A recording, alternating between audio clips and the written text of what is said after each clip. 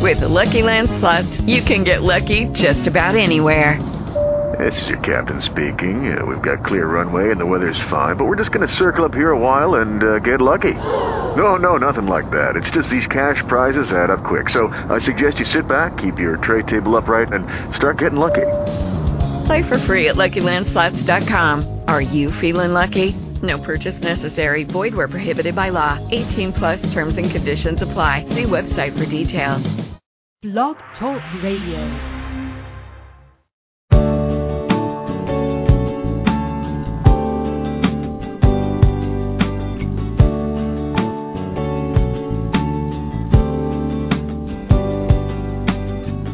From Lives in the Balance, the nonprofit organization committed to advocating on behalf of behaviorally challenging kids and their caregivers, this is Dr. Ross Greene. Welcome to Collaborative Problem Solving at School.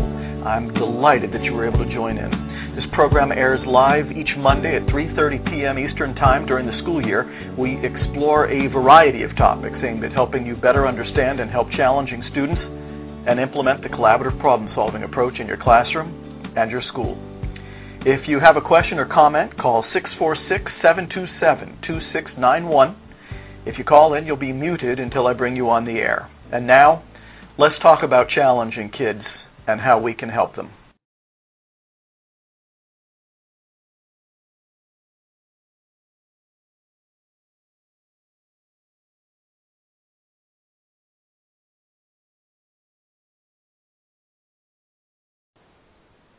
I just discovered that I had myself muted. But here I am. Don't worry. 1 minute into the program, there is a program. Sorry about that. Today's an Anytown High School day, which I just tweeted. Yes, I tweet. Part of me is a little ashamed to admit it, but all I really tweet about is that the radio program is on. So this tweet just said CPS at school is on the air live, and today's an Anytown High School day. Little did I know that no one heard it because, well, my microphone was off, but now my microphone is on. And, yes, just another exciting moment on collaborative problem solving at school, one of many that have occurred over the course of this school year on this program. But I'm delighted that you have joined in on today's program. Today is our last Anytown High School program of the year, and I want to begin by, and they're muted right now so they can't respond.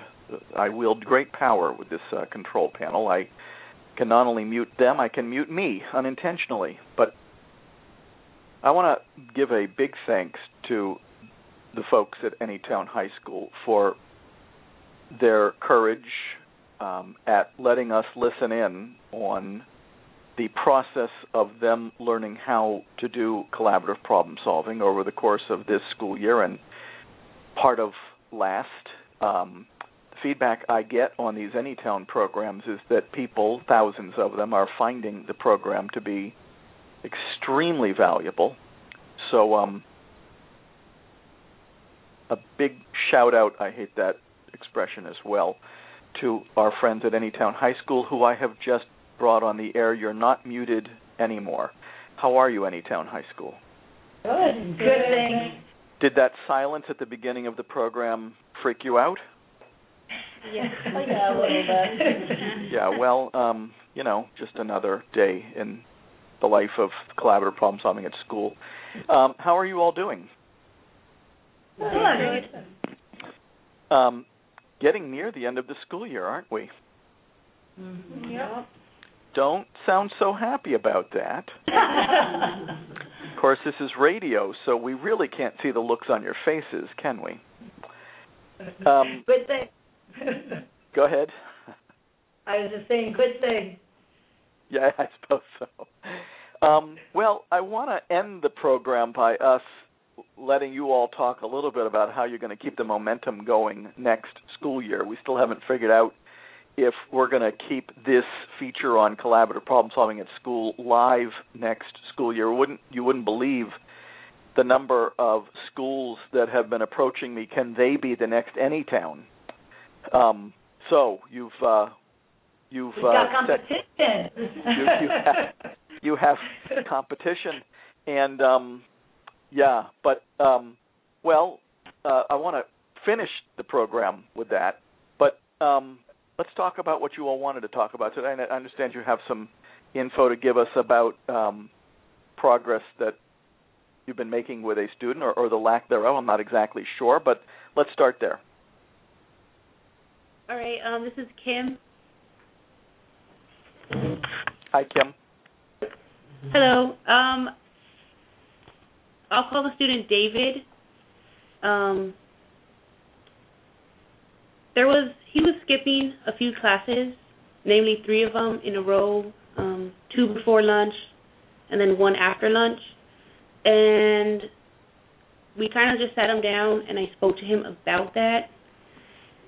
Now, when I started, it was like, I sat him down and said, hi, how are you doing? And then I explained to him that he's been skipping some classes and it's been reflecting on his grades. And at first he seemed really unwilling to speak at all.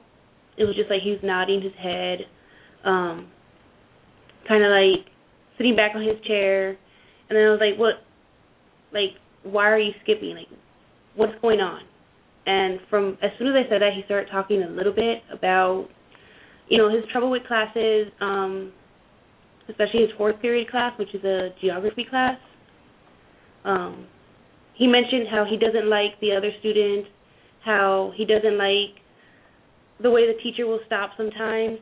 I'm not sure I got enough information on that one class, but he did mention that his 5th period and his 6th period class, which is a study hall, how he really just doesn't like the atmosphere and how there's different students there that he doesn't really get along with, which is why he said that he skipped study hall. As for 5th period, it was a gym class, and he doesn't, it's not that he doesn't like playing sports, it's just that he got bored. But he didn't really open up about his geography class that much, other than to say that he didn't like the way the teacher would stop to address a student. I mean, was there something else I should have maybe drilled for before continuing? Well, let me make sure I'm clear. Were you talking with him about all 3 classes that he was skipping? But it sounds like you were doing it one at a time. But were you trying to talk with him about all 3 within the same conversation?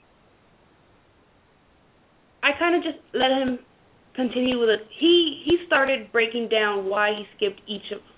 Like, I just said, I noticed you've been skipping some classes, and then he goes, yeah, I skipped 4, 5, and 6, which I already knew he did from his attendance.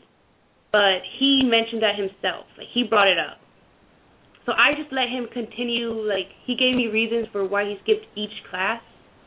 Like, I didn't ask him specifics. He just said, oh, period 4, I don't really like this. And then he says, oh, and period 5. And then he goes, and then after lunch, like, he mentioned the exact classes himself. Got it.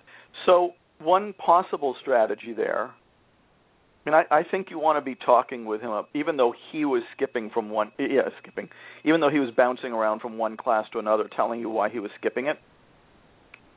One strategy would have been to exhaust the drilling one class at a time by saying something like, you know what, I got it. Let me just take this one at a time just so I can make sure I understand as well as I possibly could what's going on in each class.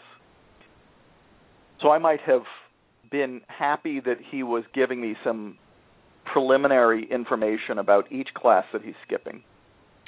But then I might have gone back to each one at a time and said to him, all right, let me make sure I understand each class that you're skipping as well as I possibly can. That's what I might have done. So, first of all, good that he was talking to you. Secondly, good that he was giving you information, some at least, about each class. But probably also good strategy to go back to each class to make sure that you have as comprehensive an understanding of why he's skipping it as possible. That make sense? Yes, it does. So let's us do that. Let's take them one at a time. He's skipping 3 of them? Yes, he is. What's the first class? What's the class that's the first period he's skipping? It's his geography class, which is his 4th period. Got it. What do we know about that one? Okay, what he mentioned was that the class itself was kind of loud.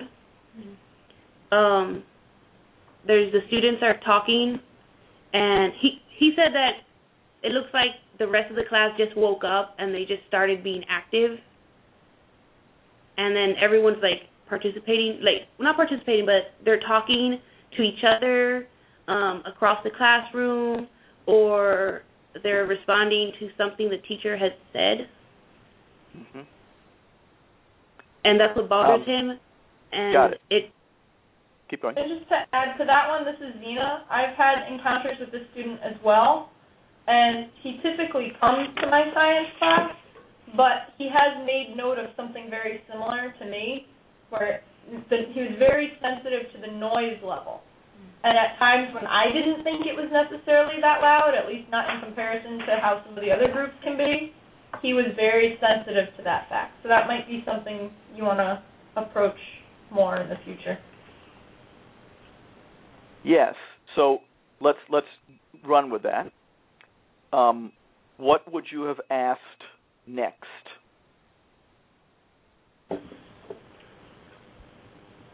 Given that, what would you Given have that asked he next? said the group was too loud for him?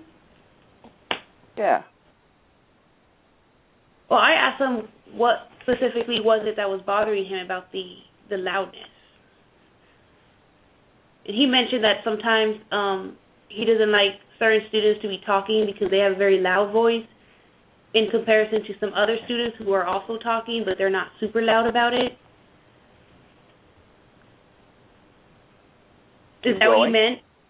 Yeah. I mean, that would be what I'm always telling people is that your usual one drilling strategy is asking questions about who, what, where, and when. This sounds like one that we already know where and when. It's geography, but who and what sound? What are they saying? What are they doing? What's happening? Are they doing it? This actually there could actually be a when within a when. Are they doing it the whole class or only at the beginning? So who, what, where, when could be a productive line of inquiry there, especially who and what. Another drilling strategy, breaking the unsolved problem down into its component parts. Don't know if that's one that I would have gone with there. Another is to ask about why the unsolved problem occurs under some conditions and not others. That might have been one related to, is it always, the noise always too much in geography or only on some days? And if it was some days,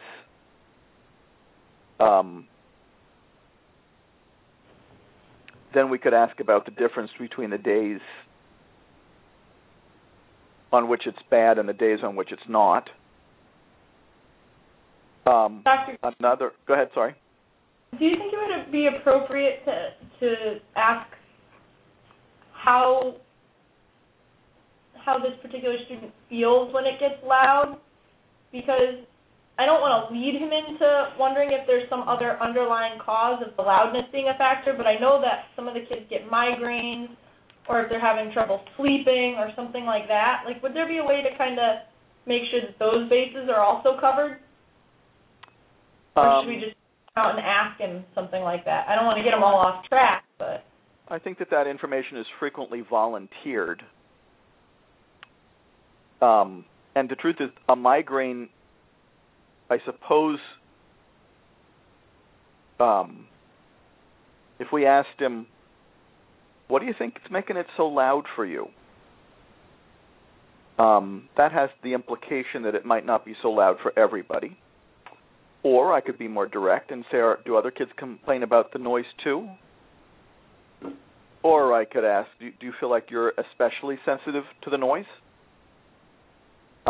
If I went with, do you feel that you're especially sensitive to the noise? He might say, yes, I get migraines. Do you get migraines before the noise, and that's what makes the noise really bad? It's the noise that gives you the migraine. That could be informative. If he tells us that it's worse on some days than others, and we ask him what might account for that, he might say, well, some nights I don't get very much sleep, and it seems like the next day I'm just, really impatient with all the noise that goes on in there. So, there's a lot of different ways. This is what's sort of, I often refer to the empathy step as sort of an adventure. We really don't know where it's going to head.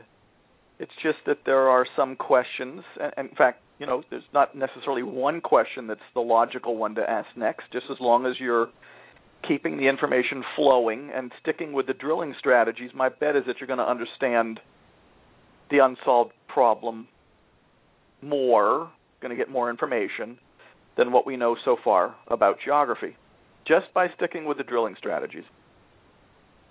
And then we'll understand it better than we do now. And here's the good news. What I'm always saying at the end of the empathy step, just when I think the empathy step is about to end, I think I'm there, right? I don't think there's anything left to learn. I'm always saying, is there anything else I need to know? Just as sort of my double check on whether the student has more to tell me than what the student is telling me. But it sounds like on that one, just given what we're talking about now, there's probably more drilling to be done. What do you think? Yeah, it definitely sounds that way. What's the next class he's skipping? His gym class. Gym. Remind me what we know about that one? For him, it's boring. Boring. Like, it wasn't at the beginning of the year, but it is now. All right. Do we know any more than that? He did mention that there's no, I guess he wants more activities, but I'm just not sure exactly what he wanted. Okay, and more activities would... So go ahead, sorry. Because he kept mentioning how, it's the same game, but, you can only do so much in a 45-minute time, so... Right, and another game would be more activities and a different game would be a solution. We always play the same game would be a concern. One question you might have asked this, it sounds like you might have, is this would be one of the drilling strategies. Why is this an unsolved problem under some conditions and not others? Sounds like that this one was ripe for that. Why was it more interesting at the beginning of the year and less so now? He mentioned that the students were more competitive in the beginning of the year. There were some different students that he doesn't have there anymore, and they would make their own little they would set up their own basketball game, and everybody was really into playing. And now it's just he mentioned that there's not enough students who really want to do something competitive in the middle of the day before lunchtime. Okay. I'd say we know a fair amount there.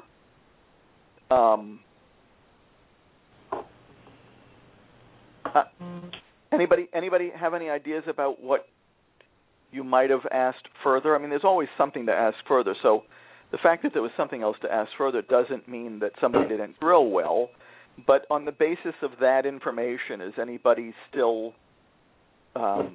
wondering what some other potential drilling questions could have been? Well, having Kim mention the fact that there are students missing from the gym class, that this one liked to be with. I'm curious to find out where he's been going during this time, and if there are other students, and if those students are possibly from his gym class that he's spending time with. Like, what is he doing during this almost 3.5 hours of time when he's not in classes? And if maybe there's some, like, unmet need that he's trying to fill by being outside of the room or with certain people. Well, and as you know, collaborative problem solving is not big about unmet needs, but it is about concerns. I don't know what... Well, no harm in asking, I suppose. Although unmet needs would not be one of our drilling strategies, but if there were unmet needs, and once again, that's usually the language of a somewhat different model, although one that's philosophically similar to collaborative problem solving, I tend to be interested in unsolved problems and concerns and perspectives. I find that unmet needs takes me in a different direction, but that's not that big of a deal. Yes, it would certainly be interesting to know what he's doing instead.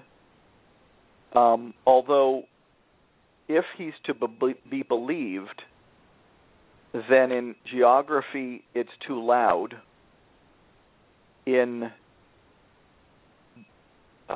gym, or whatever it's called, it's boring. So I don't know if where he's going is meeting an unmet need or whether it's just loud in geography and boring in gym. Other questions that people might want to ask? I don't know. This is Georgina. I don't know if I would want to ask a question. I just need to clarify the boredom. He continues to say that he's bored. And is there any way that we could drill that boredom to find out where he's coming from with that? To find out what the boredom is about even more than we know. I mean, we know a little bit about the boredom. There used to be competitive kids in the class who he used to be competitive with, and they're gone. The game they used to play, less competitive. So we know more. We know some. I agree. I'd like to understand boredom as well as I could, and I'm not sure that I do yet. So sounds, Georgina, like you would just continue drilling on the boredom piece. Maybe this could help us also with the loudness piece, because I know when I was in gym class, if people were being competitive, that gym echoes and is loud, much louder than a classroom. So maybe we could help make the distinction between the loudness of a gym compared to what's bothering him about the loudness in the classroom. Yep, and he may just be, this was true of my son when he was younger. I don't think I've noticed this lately, but when my son, haven't noticed this for a while. When my son was younger, he would say things were really loud at times when I'm standing there going, things are not loud at all.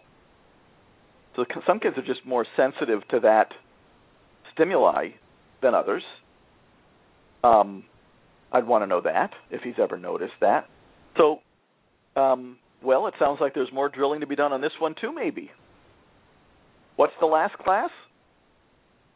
His study hall. Study hall. He's skipping study hall. What do we know about that so far? Well, it's right after lunchtime, and there's a lot of, I guess they have a lot of sugar, so they're insane. But why do they? His study hall class.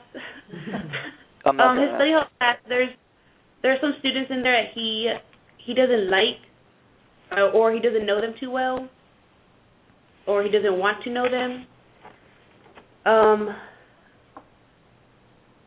That was pretty much what he mentioned about his study hall. And I'm not sure if he has problems with them. I've asked him, like, I kept asking him, like, what is it about these kids you don't like? And he would either shake his head or just say, like, oh, they're just people I don't really want to talk to. Mm-hmm. So I'm not, he wouldn't even give me, like, was it a girl, was it a boy? Like, he wouldn't give me specifics. So I'm not sure if he's just trying to avoid the class. Well, and that I don't. Well, he clearly is trying to avoid the class. He's skipping it. Right. Yeah, but this is the one class that he doesn't always skip. Like, it's the one class that it'll just be every now and then. Okay. Or maybe so like he's not avoiding it full time. As I always say, avoiding is we always need more details on get, escape, avoid. Avoiding does not stand on its own. Escaping does not stand on its own. Getting does not stand on its own. The reason for that is because we all get, escape, and avoid. And so us saying that a student's behavior is for the purpose of getting, escaping, and avoiding actually does not give us any more information than we already had, because we all get, escape, and avoid. The million-dollar question is, why is he going about getting, escaping, and avoiding in such a maladaptive fashion? Skipping is a maladaptive form of avoiding. If he went to study hall and didn't skip but avoided those kids, that would be more adaptive than skipping the class entirely, even if it's sometimes. Now, here's what I don't know about why you didn't get more information on that one. It could be that we had already exhausted. You'd know better which you talked about first. If this was the last one that you talked about, then maybe he was already tapped out from the first two. Probably another good reason to talk about them one at a time. You could start with that one first the next time. But it sounds like there's certainly more drilling to be done there. I just wouldn't save it till last if it was last. Know what I mean? Yeah. This was the last class we went over. Okay. So we don't know if he was tapped out, or if this was harder for him to talk about, or if this was one that he's less clear about. We'll find out. Sounds like you did a very good job of drilling. It sounds like there's more to be known. Yeah, there was some more. Like, he would get off topic a lot. Like, he would start talking about something else completely. Unrelated? Yeah, unrelated completely. Like what? Well, when we were talking about geography, he started mentioning, like, oh, I want to go to these places. Like, I don't know if he was doing it on purpose, but he seemed really interested in talking about, places around the world or other things they were going over in class. Like, places he's been to, where his family came from. And then we were talking about gym. He started mentioning about sports he was really into. Well, yeah, that's what it felt like. Yeah. I felt like he was talking around. I felt like he was talking around what I was trying to get at. Yeah, like deflecting it. Well, I don't know. We know where we're trying to go in Plan B. Kids typically don't. So, not being privy to the conversation, I don't know if the impression I would get if I listened to it was that he was trying to stay away from where you were trying to go, or if he thought he was giving you the information that he thought you were looking for, but he was wrong about that, or if it was good that he was talking about the not especially relevant stuff because at least he was talking. Hard to say.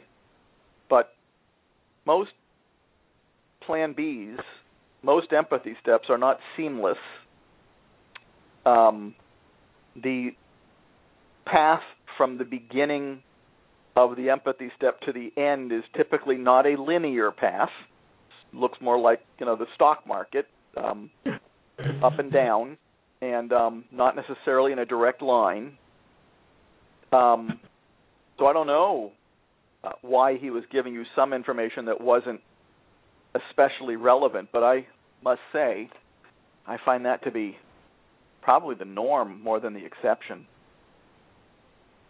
Are there good methods for keeping back to the, staying on the Plan B? I would say that drilling keeps it on track. I don't know that you have to sort of announce formally that you're getting back to the original issue. Sometimes that can be a little off-putting to the kid. And we don't want to... Probably what I did. This is I'm sorry? Zena, and Hi, Zena. this is Zena, and I'd be a little interested to probe with this particular kid, just knowing him, why he, not necessarily why he was talking about those classes, but have him give more detail, because my impression of this boy is that he's very, very smart, and so I'm kind of wondering if when he says he's bored, he already knows a lot of what's going on in the class and maybe doesn't think he has to be there.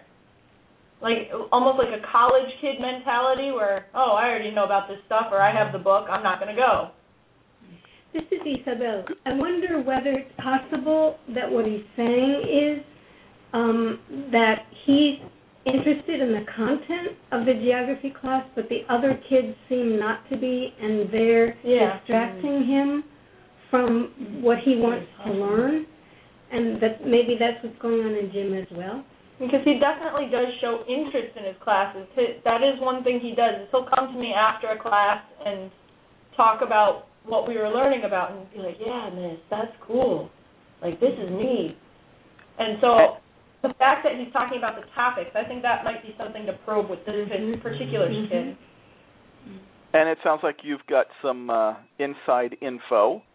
And as long as we remember that inside info needs to be presented to the student as a hypothesis rather than as a known fact, we're in good shape because it sets the stage for him to either confirm it or let us know that we are off base with that. But that sounds like a potentially beneficial avenue or fruitful avenue of inquiry.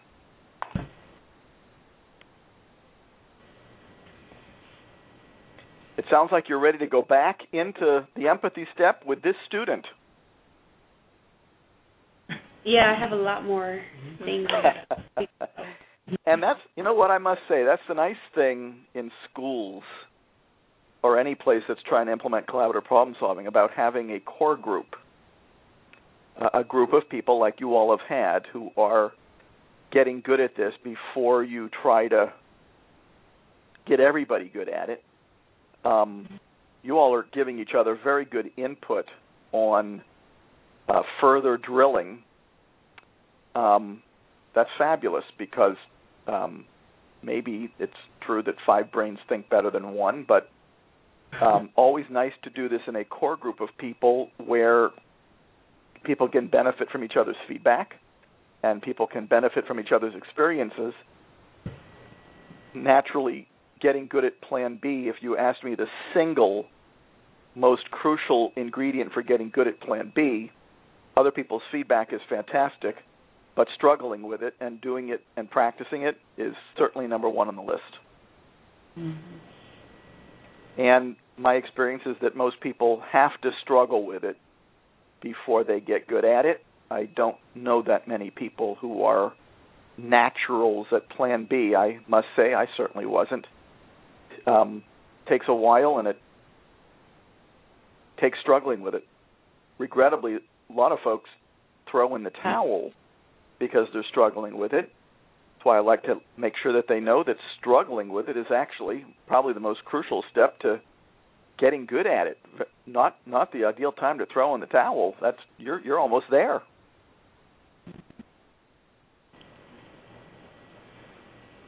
Any other? Sorry, I interrupted. Go ahead. Yeah. This is Lucy again. I had a lot of questions last week that related to time and how to really implement Plan B with the time constraints.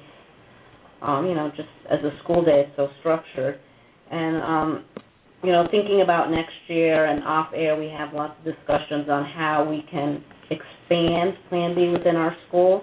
And, yes. Something that we really struggle with as a school because there's just so many different components that just seems based on our conversation that have to, kind of fall into place. So I was just wondering if you've had worked with other schools that would fit our profile, in terms of being a larger high school. I'm just wondering how other schools really make it work in terms of fitting it into the day. I mean, one thing we throw out is maybe it can be part of our advisory, what we do with advisory, maybe inside suspension, maybe we're just going to focus on one, we are in a team model, maybe we're just going to focus in on one model, and I guess we just get stuck on how to really grow it outside of this group. Well, I guess my answer is that I find that every school has to answer the question for themselves. Right. I'm sorry to answer the question that way, but there wasn't is... the right answer.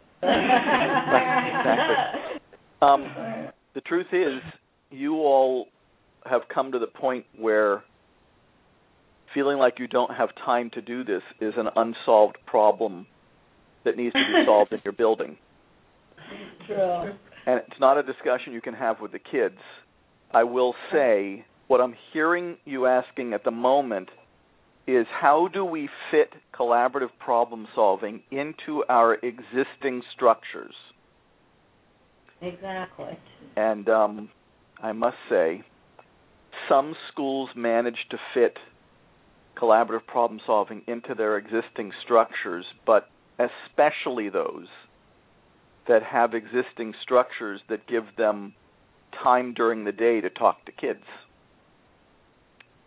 If those existing structures can be used to support collaborative problem solving, that's fantastic.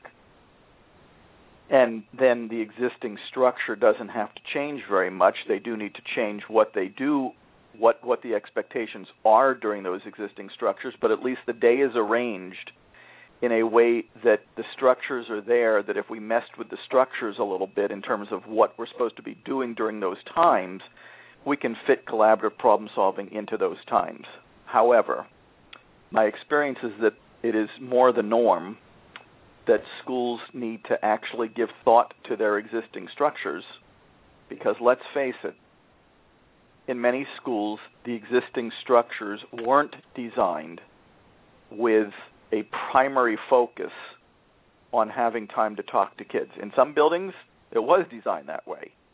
In many buildings, having time to talk to kids wasn't even an afterthought. Mm.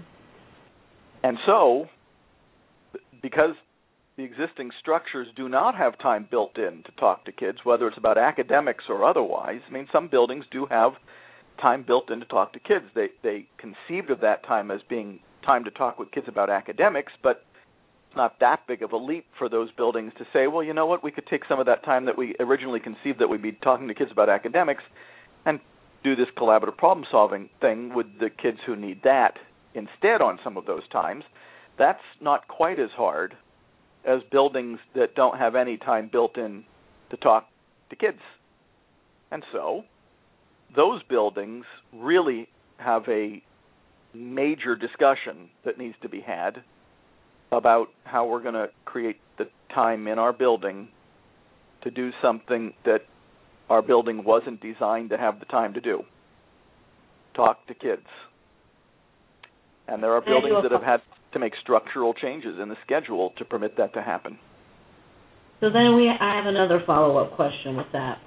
So, like, a couple thoughts come to mind. Maybe, advisory, maybe some students could be pulled. Maybe we have team meeting time. Maybe, teachers can meet with students then. But thinking about the team model, I guess I'm wondering, what about the teachers that aren't really buying in? I think we'd probably have that's a different question. That do buy in, but I guess I'm just concerned, like, okay, what if I sit down with Joe and we're talking and he's got unsolved problems relating to social studies, but the social studies teacher doesn't buy in, so the social studies teacher might not participate the way we need that teacher to. Now we have to become strategic. But that's a slightly different question, maybe even more than slightly, than how do we find the time? Yeah, it is a different question. That's now strategy, and that is how do we, and I'm going to paraphrase the question, how do we orient the teachers who haven't been part of this group to what we've been doing in this group? Mm-hmm. How do we tell them about what we're doing? How do we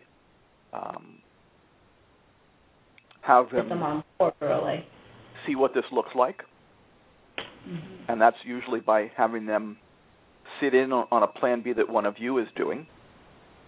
What discussions do we need to have with them beforehand so that they know what they've gotten themselves into? I mean, one of the things I've been saying to people a lot lately is if you're going to have a teacher who doesn't know anything about plan B, sit in on a plan B that's about that teacher's class, you want to do some advanced prep. Because we might want to say to that teacher, now, by the way, we're, in this first ingredient, we're going to be listening, because I don't think you want this going on with the student in there. You don't want to be explaining plan B with this teacher already reacting to what's going on in front of them and having had them not know what was going on in front of them beforehand.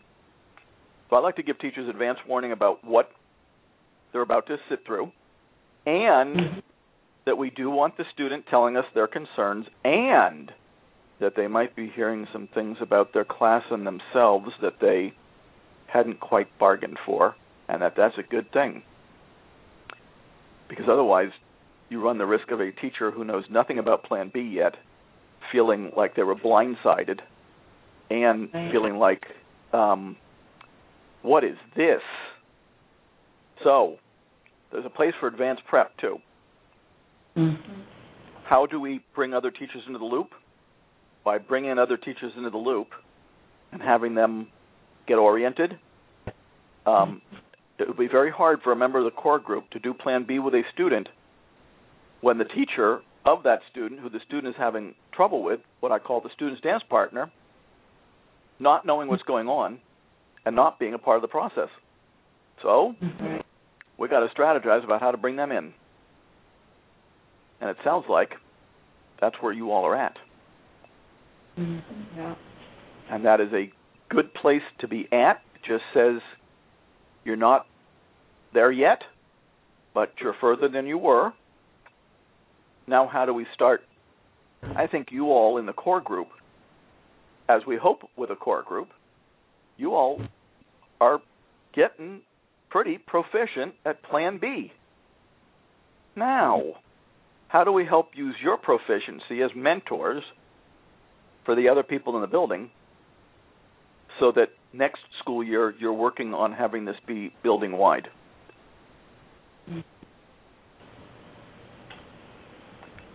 So I would say time and strategy are your two big focal points heading into next school year.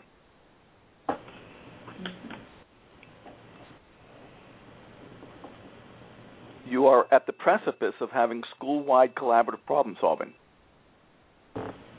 You have people in the building who are pretty darn good at Plan B, who know the model pretty darn well, and now you're bumping into the fact that that's not everybody.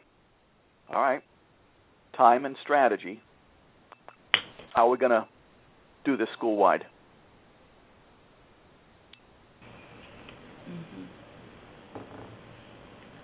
I think another piece, this is Marisol, another piece that I think a lot about is, just creating capacity for a system that can account for, follow-up and that collaboration within, the teachers, making sure that there's something in place that will make sure that there's follow-up. Because this is something where I think you invest that danger of you invest all this time this 1 week, and then if you don't figure out a way to make sure that there's follow-up, it could be another 3 weeks. So really we've just added a third word.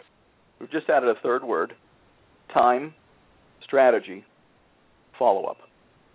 Fortunately, a new website is being launched soon, where each school in the project that I have going on in Maine will have its own page, and they'll be telling you, and every other school that wants to know about it, how they did it.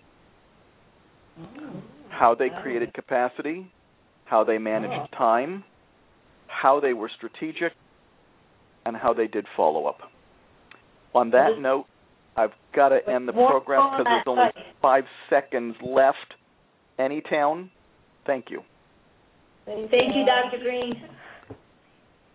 On that note, we need to end the show.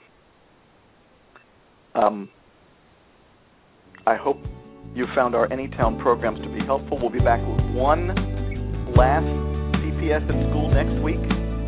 Talk to you then.